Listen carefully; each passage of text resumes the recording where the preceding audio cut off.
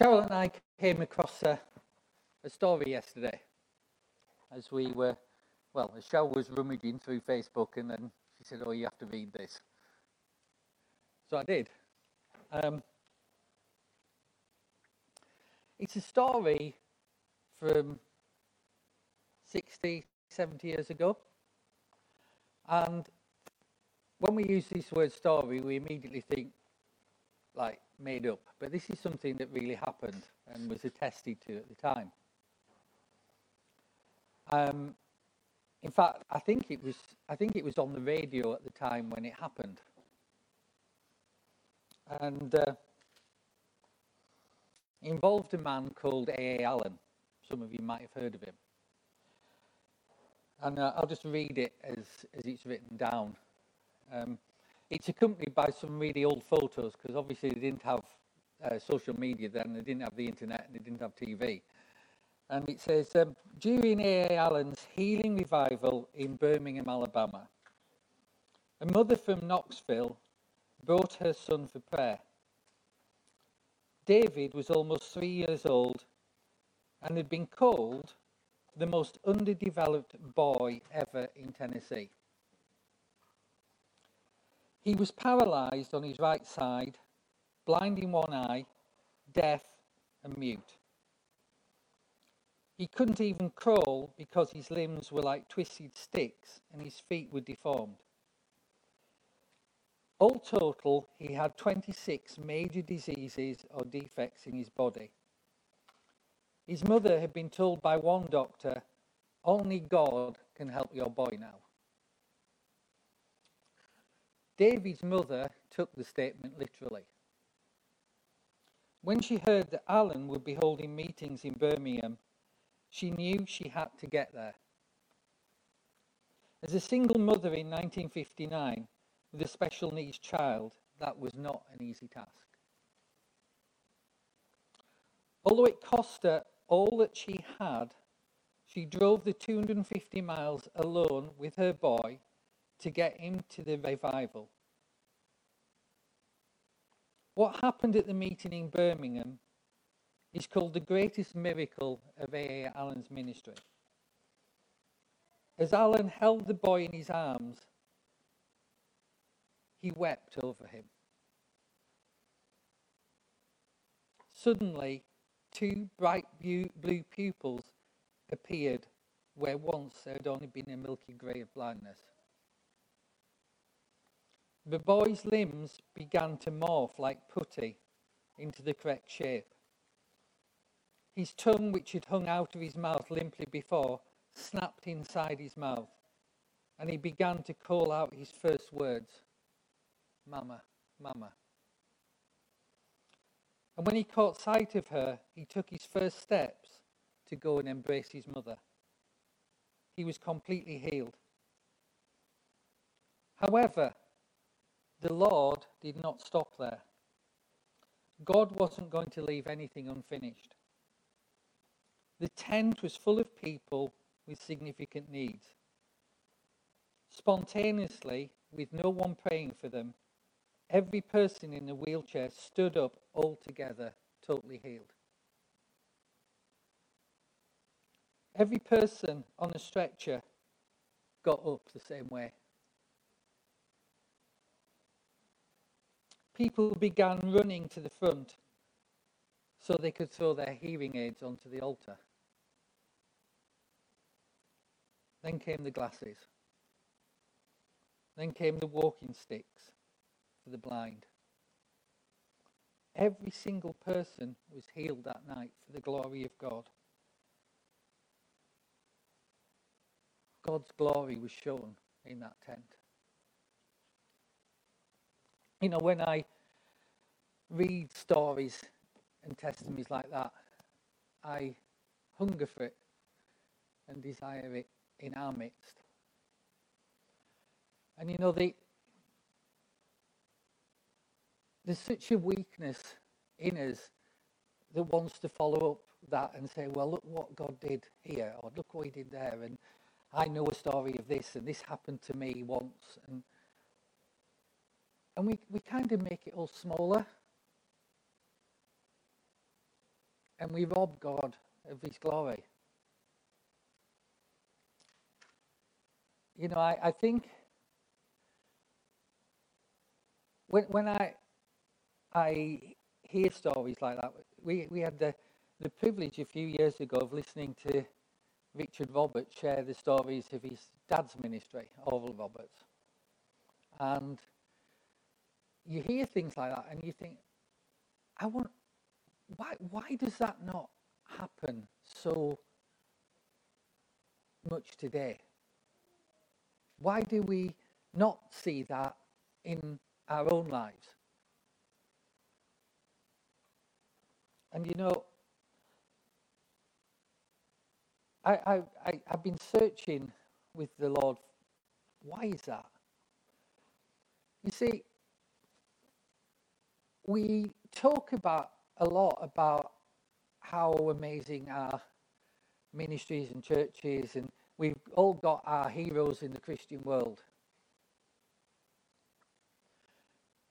But the truth is, we're not seeing what these guys saw. For all our pride, we've gone backwards. And I wonder why that is. And, you know, it's something that I talk to the Holy Spirit a lot about. And there's several reasons, but I think the main reason is that we don't understand humility anymore. We've learned that you can build a reputation through self-promotion and pride. And the problem with that is it mitigates against the glory of God. So we desire to see that glory in our midst, and yet we act in ways that repel it. And I think that's the challenge of our time. You know, everybody wants to be famous for 5 minutes now.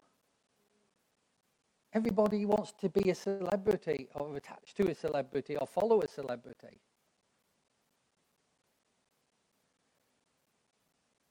The problem is in the kingdom,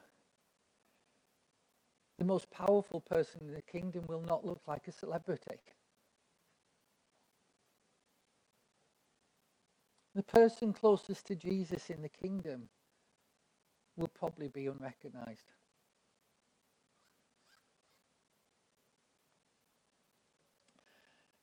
And Joyce used this phrase, didn't she, that like basic Christianity 101.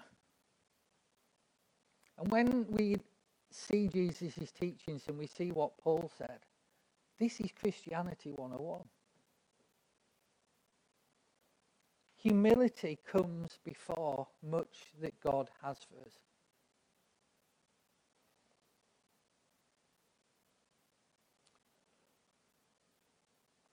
This area of humility, I think, it is so precious to the Lord, so precious to him. And it's so holy to him that he gives it first place. Last week I looked at a passage from Philippians chapter 2, and I'm going to look at it again, but in order to keep it fresh, I'm going to read it from a different version. I'm going to read it from a paraphrase, which is the Message. We read it from a more literal translation last week. But let me just read this to you.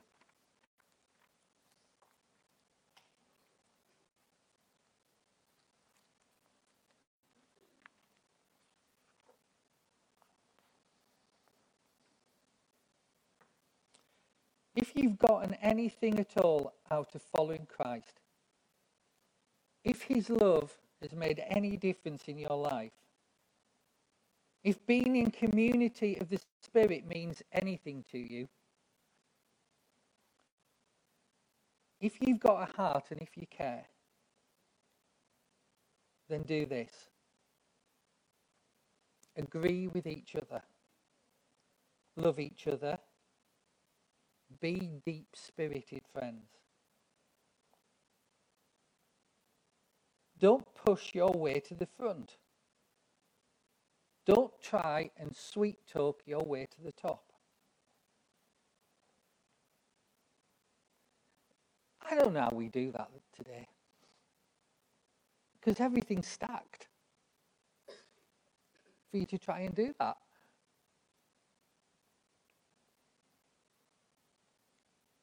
How do you get noticed without that?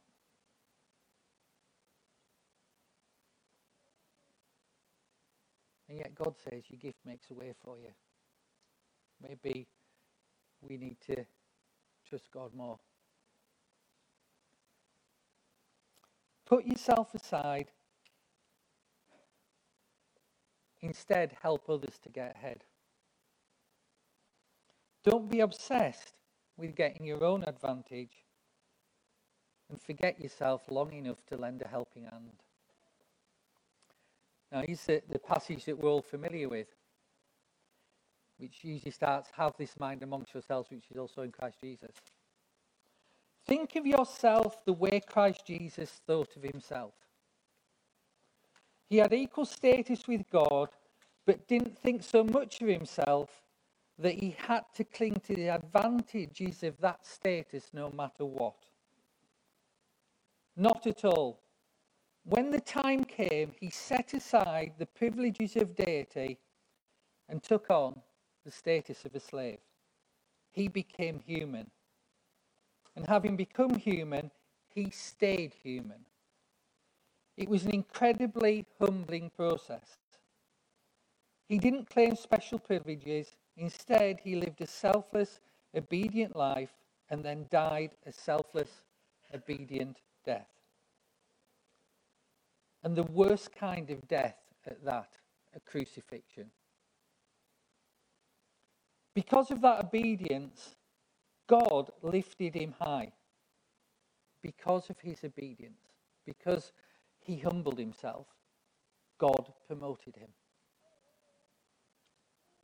And honoured him far above anyone or anything ever, so that all created beings in heaven and on earth, even those long dead and buried, will bow in worship before this Jesus Christ and call out in praise that he is the King of all, to the glorious honour of God the Father.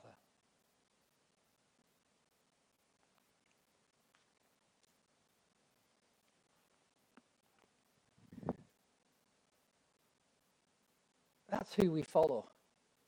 The one who traded heaven's diadem for thorns.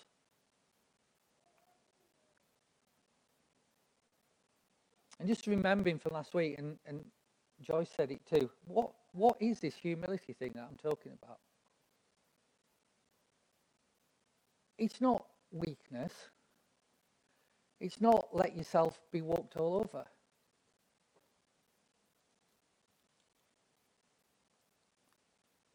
In many ways, yourself doesn't come into it. That's just so difficult, isn't it? Ourself not coming into it. Humility is the giving of all glory and credit to God. All of it. All of it. Not even a bit reflected for you.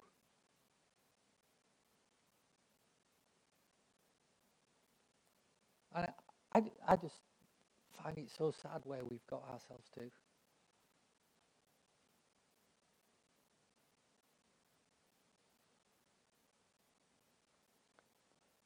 You know, this is what Jesus intended. He intended that the more we become aware of the presence and glory of God in our lives, the more we become aware that it's all him doing it. That he's given us everything we have. And so I come back to that question, that testimony from the A. Allen meeting where God just healed people. Where does that type of anointing come from? You see, the Bible tells us, doesn't it, that God's no respecter of persons. And when I look at people and read about people and study people who've walked in anointings like this, they all say the same thing. They say they're not special and it's available to anyone. So where is it? If we are faced with men and women of God who saw things that are on a biblical scale, and they say and they tell us that they're not special and this is available to anyone, there must be things that are getting in the way.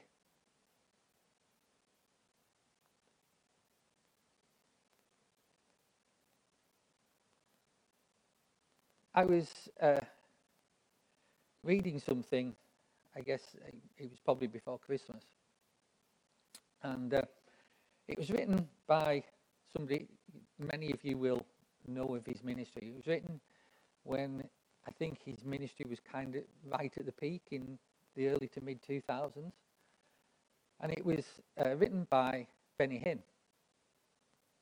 and he was writing about what the anointing costs to walk in the anointing of God and see that glory. And Cheryl and I recently, we're doing an online school at the moment, Cheryl and I. The idea is so that when we take people on staff in future, that they would do that as part of their induction. So we thought we'd check it out.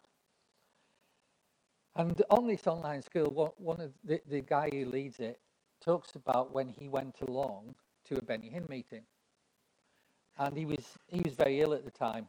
And one of the things that he said is that before he ever got near the building, in the car park, he felt the weight and the presence of God, and he struggled to stand and walk to the building. Where does that anointing come from? What's the problem here? Is God just random? Because if he's random, that gives us an excuse, doesn't it? Because he hasn't been random here to the extent we want him to be random. And yet God says, I'm no respecter of persons. And he also says, I'm a covenant-keeping God. So if I promised it, I'll keep it. And that promise doesn't say it doesn't include Sherry or it doesn't include Paul. It includes everyone. So it's not lack of availability. Because if we believe in God at all, it can't be lack of availability or randomness on God's part. Well, isn't God sovereign? Well, yes, he is. But he's used that sovereignty to enter into covenants with us and promises that he intends to keep. So he'll act in line with what he's promised because he can't lie and he can't break his covenant. So it can't be just that he does something in one place and not another. I remember, 20 or so years of my life when it seemed that every 2 or 3 years, half of England was flying somewhere else in the world because he wasn't doing it here and he was doing it there.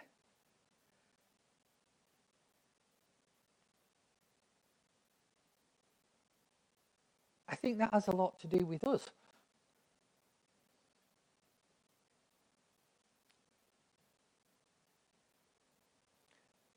So I'm reading this testimony, and I'm reading this, and Benny Hinn is talking about the cost of walking in the level of anointing he was walking in then. And I could say other names. I could say Oral Roberts. I could say Catherine Kuhlman. Many great men and women of God say the same thing. And they talk about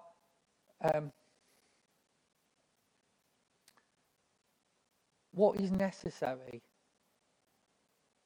to see these things right where we are. And I touched on some of that before Christmas, talking about waiting on God, taking on the time to develop our relationship with the Lord. But this is something that all of them say. Sometimes they vary based on their own personal experience, but this is something that all of them say. In order to see those things, like that testimony I read out, there is one big question that God is going to ask you. And I think this is at the heart of why we don't see it to the extent that we want to. And here's the question: can I trust you with that level of anointing?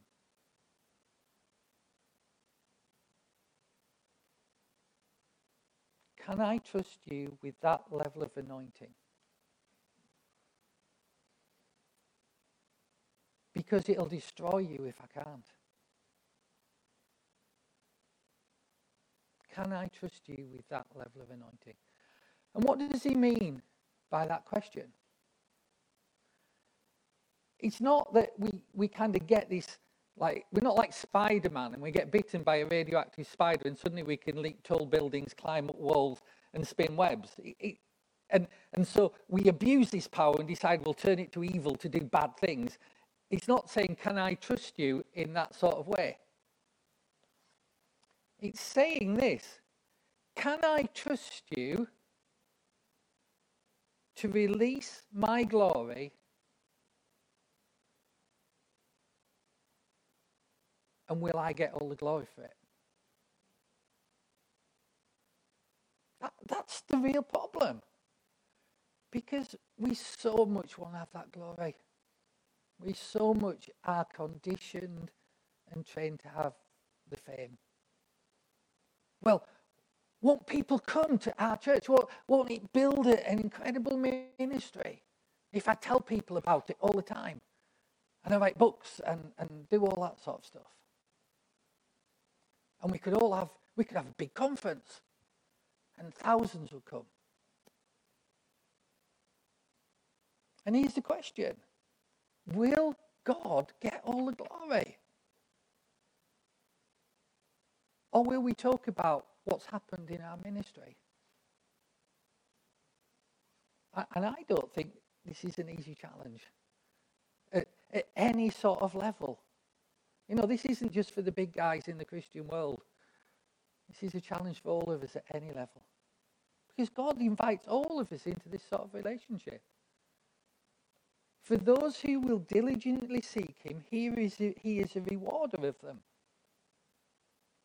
He wants to show his glory. That's the role of the Holy Spirit in our life, is to demonstrate the glory of Jesus and to draw us into that. But we have to be prepared to make him number one. Not just number one in terms of doing what he asks us to do, but number one in terms of he gets all the glory. All of it.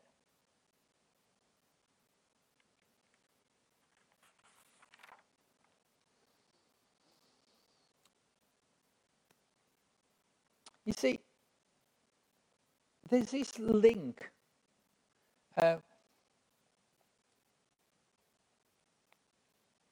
It's kind of an undeniable link between humility and power. You would think the two would not go together. But in God's kingdom, humility and power go together. You can't have the power without the humility. And if you have the power and you don't guard your heart, the power will eventually destroy you. I don't mean like full spectacularly, and like some have. What I mean by that is it'll corrupt you. You'll end up chasing your own glory. I think that's why revivals die. We have an incredible propensity to chase our own glory.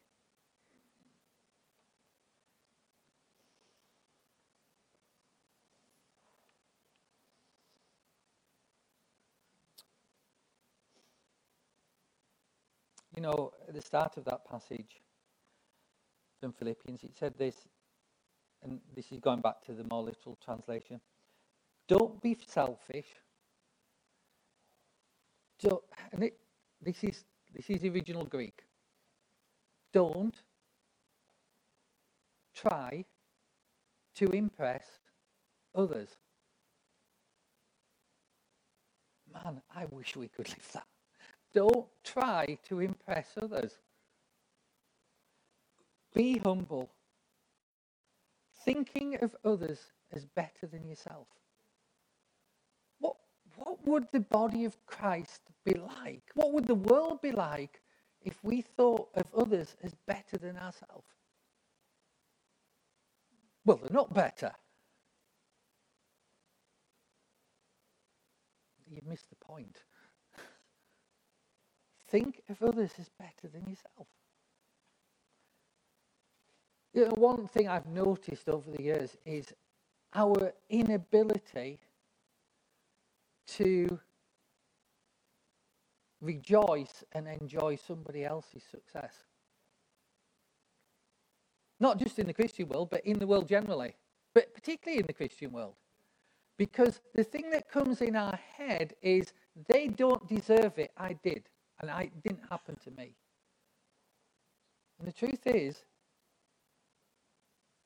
think of others as better than yourself. Prefer them. Don't look out for your own interest, but take an interest in them.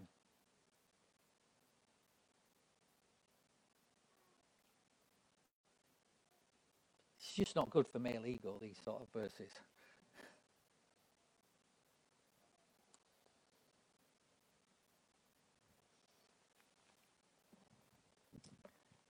On Tuesday nights, we're looking at James. And there's a verse towards the end of James. Well, 2 verses. And this is what it says.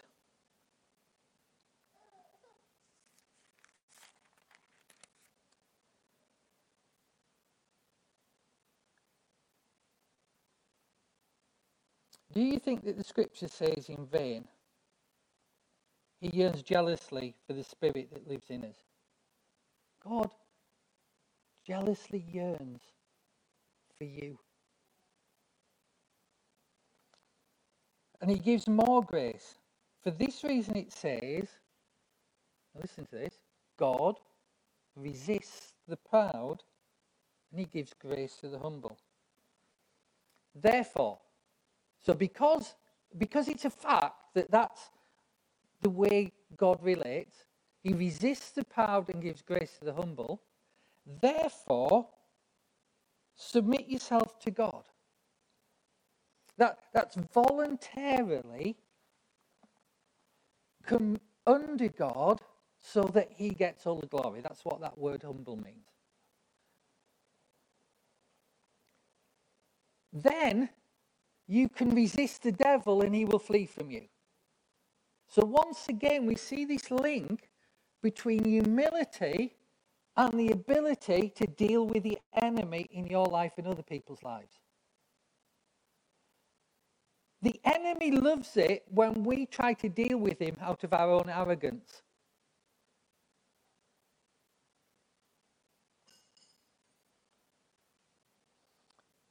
Let me take you to another verse, Ephesians 4, verse 2. Always be humble. Say that, always be humble. That means no days off when it's all about you. It's about Jesus 24/7.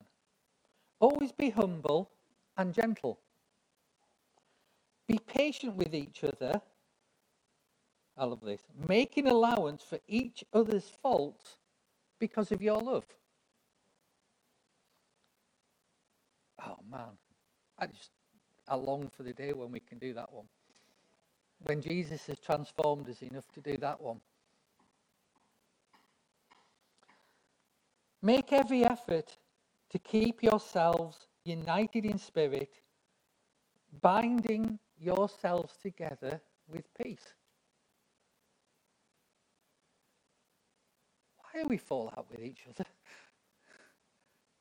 Because we think of ourselves instead of Jesus. United in spirit means united in his spirit.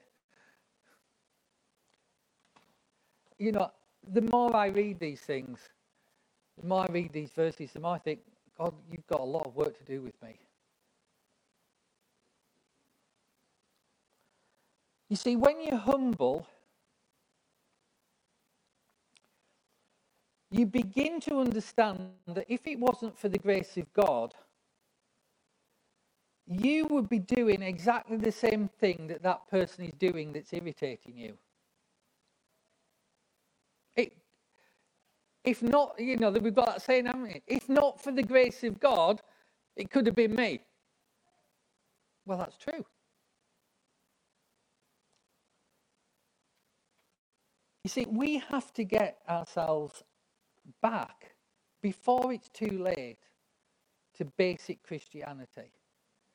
Get our head out of the stars, out of the fame trip, out of the glorifying of man.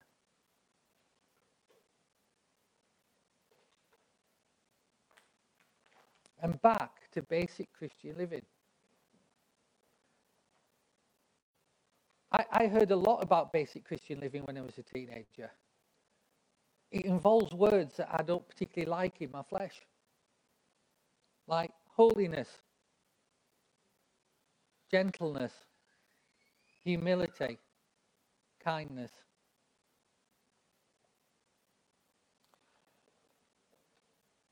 And this is, I'm not quite sure who this quote's from, but it's mainly because I've forgot. It's one of those quotes I wrote down and then I can't remember who said it, but somebody famous, you know, a great man of God. And he said this: if you live a life of humility and lowliness before the Lord, so before God, not before men, a life of humility and lowliness under God, you won't have to beg and plead for the anointing. And it's the anointing that does the work, not the man.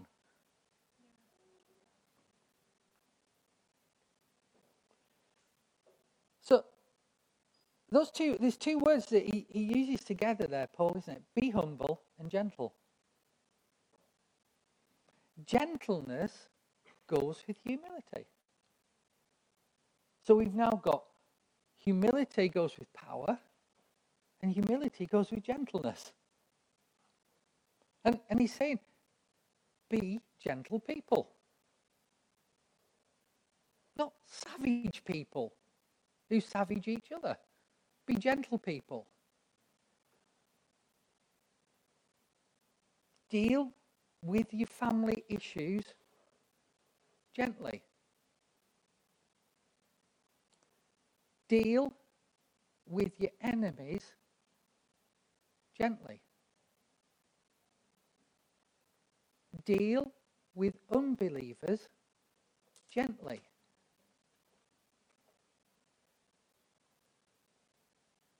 Deal with unbelievers gently. Deal with each other, faith life, gently. Here's the one. Deal with those who disagree with you gently.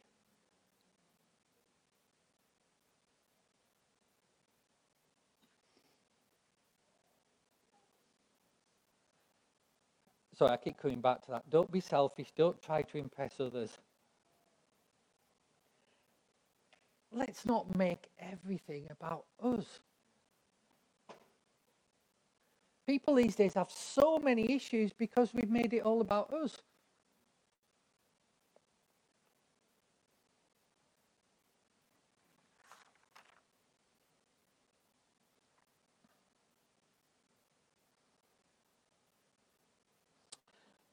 And then we come back to those verses that I read. from James about God resisting the proud and giving grace to the humble. And some people, as I've been saying on Tuesday night, some people go, well, we can't get James. And, you can kind of put him on one side and ignore what he says. No, you can't. Because here's the problem. Peter says the same thing. Peter says this in 1 Peter chapter 5, verse 5 and 6. And all of you, dress yourselves in humility as you relate to one another. Because, why would you want to do that? Why would you want to dress yourself in humility as you relate to one another? Why would you want to do that? How do you ever win an argument? How do you ever get on in life? Well, here's the point. You do it because here's how God works. God opposes the proud and gives grace to the humble. So you've got James saying it, you've got Peter saying it. It must be important. So humble yourselves under the mighty power of God, and at the right time, he will lift you up in honor. True honor comes from God. The honor of men does not compare with the honor that God gives. So whilst this advice that he's giving, this thing he's saying might not work in the world system to get you where you need to be, God will do it. God will do it.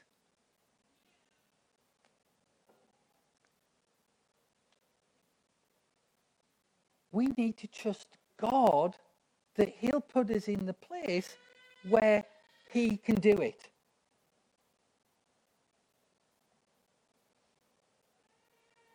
Now, here's the thing. This is kind of my last point. If you're anything like me, you've already spotted a problem with that. Here's the problem. That some people will not accept.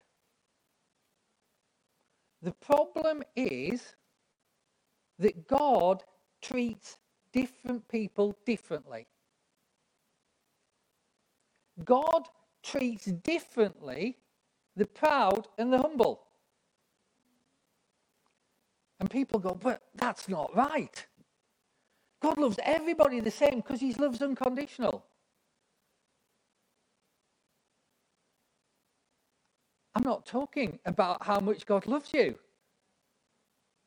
I'm talking about how God's looking after you. He treats differently the humble and the proud.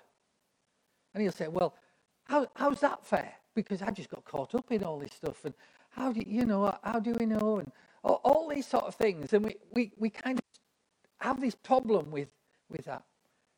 Here's a simple way of looking at it. God is not treating anybody any differently from anybody else. Here's the deal. You're proud, I resist you. You're humble, I give you my grace. Open offer to everybody. Does that make us feel better? He's treating everybody the same now. You see, I despair of the way we nuance stuff almost to try and trip God up, saying he can't be right because he treats people differently. He treats everybody exactly the same covenant, the same principles, the same way. It's up to us how much we're willing to yield to him. The offer is an open offer to everybody. Don't be proud, be humble. Have this mind amongst yourselves, which also is Christ Jesus. Take it or don't. He's not choosing. He's not like sovereignly saying one and not the other. He's saying, I have a big problem that I need to deal with in mankind. It's called your heart. Will you help me with this? Because if I keep blessing the pride, it's not going to do your hearts any good. So will you go with me? And recognize I'm going to release my grace on the basis of humility. Why? Because I'll get all the glory and I can trust you with it. And the more I trust you with it, the more I can release.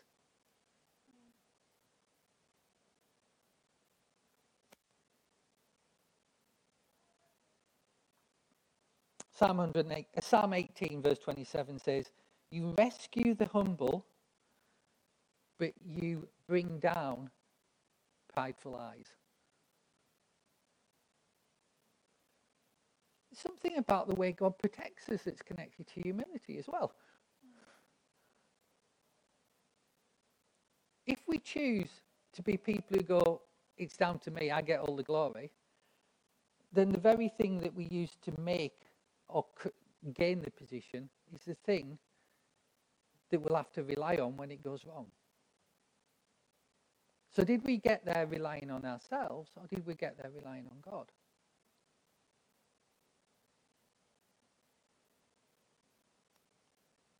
You see, that's the problem with the proud.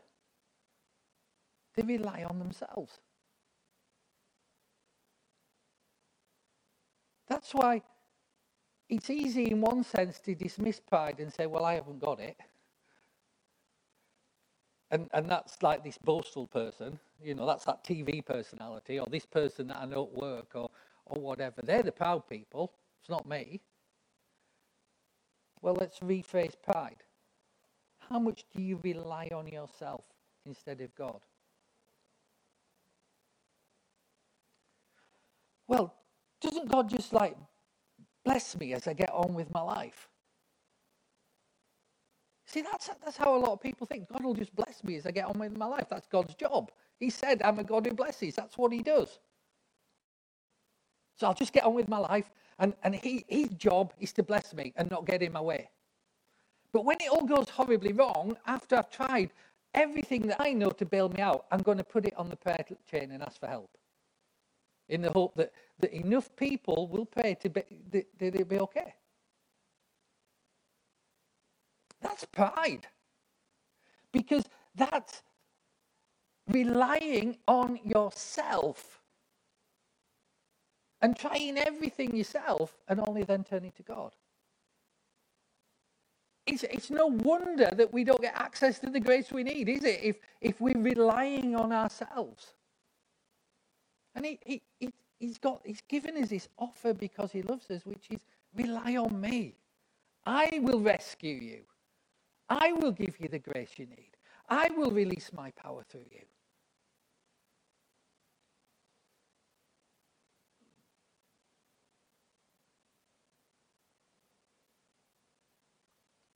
And this is what I love about that. You will rescue the humble, but you bring down prideful eyes. He will rescue us from our own messes. No matter what we've done, when we've done it, or how we've done it, he will rescue us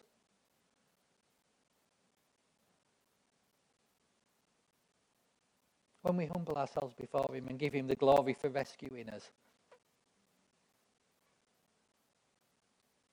When a bad situation turns around, our first thing is, it's all God. He gets the glory. Not, well, I made the mess, but I got myself out of it with some careful planning and to go on organisational skills. And a bit of coincidence when that happened. See, God, Jesus gets the glory.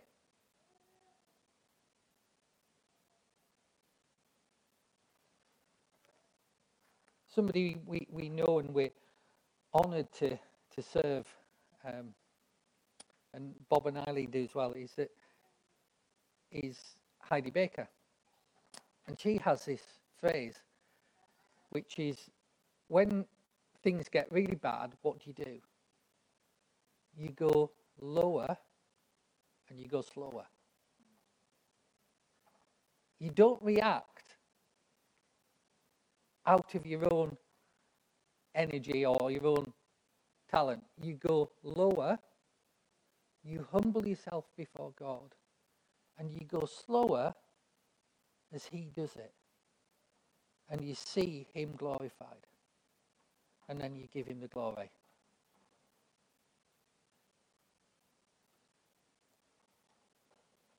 Can I have the worship team back?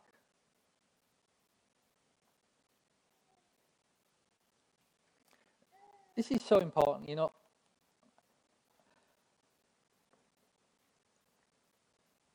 Before Jesus comes back, I want to see in our generation, in our country, some of the things that previous generations have seen.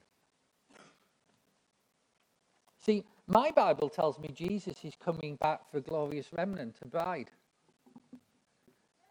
Strikes me that that glorious remnant bride will have seen some of those things that previous generations have seen and better. I don't want to be Jesus coming back and him going like, you were the generation that got left behind. What happened from the 1950s? What happened? Didn't you learn? I don't want that. You see, when he comes back, I want to be ready to say, come, Lord Jesus, because it's all for your glory. All for your glory.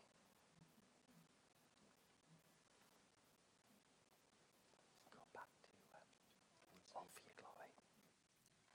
Let's just stand.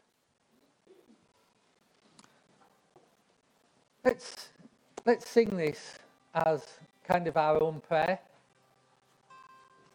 That desire that, I'll tell you right now, that my flesh doesn't want that. My flesh doesn't want the humility stuff. My flesh wants some of the glory for me. But I want to lay it down. So let's lay it down for his glory. And ask the Holy Spirit to do a work in our hearts.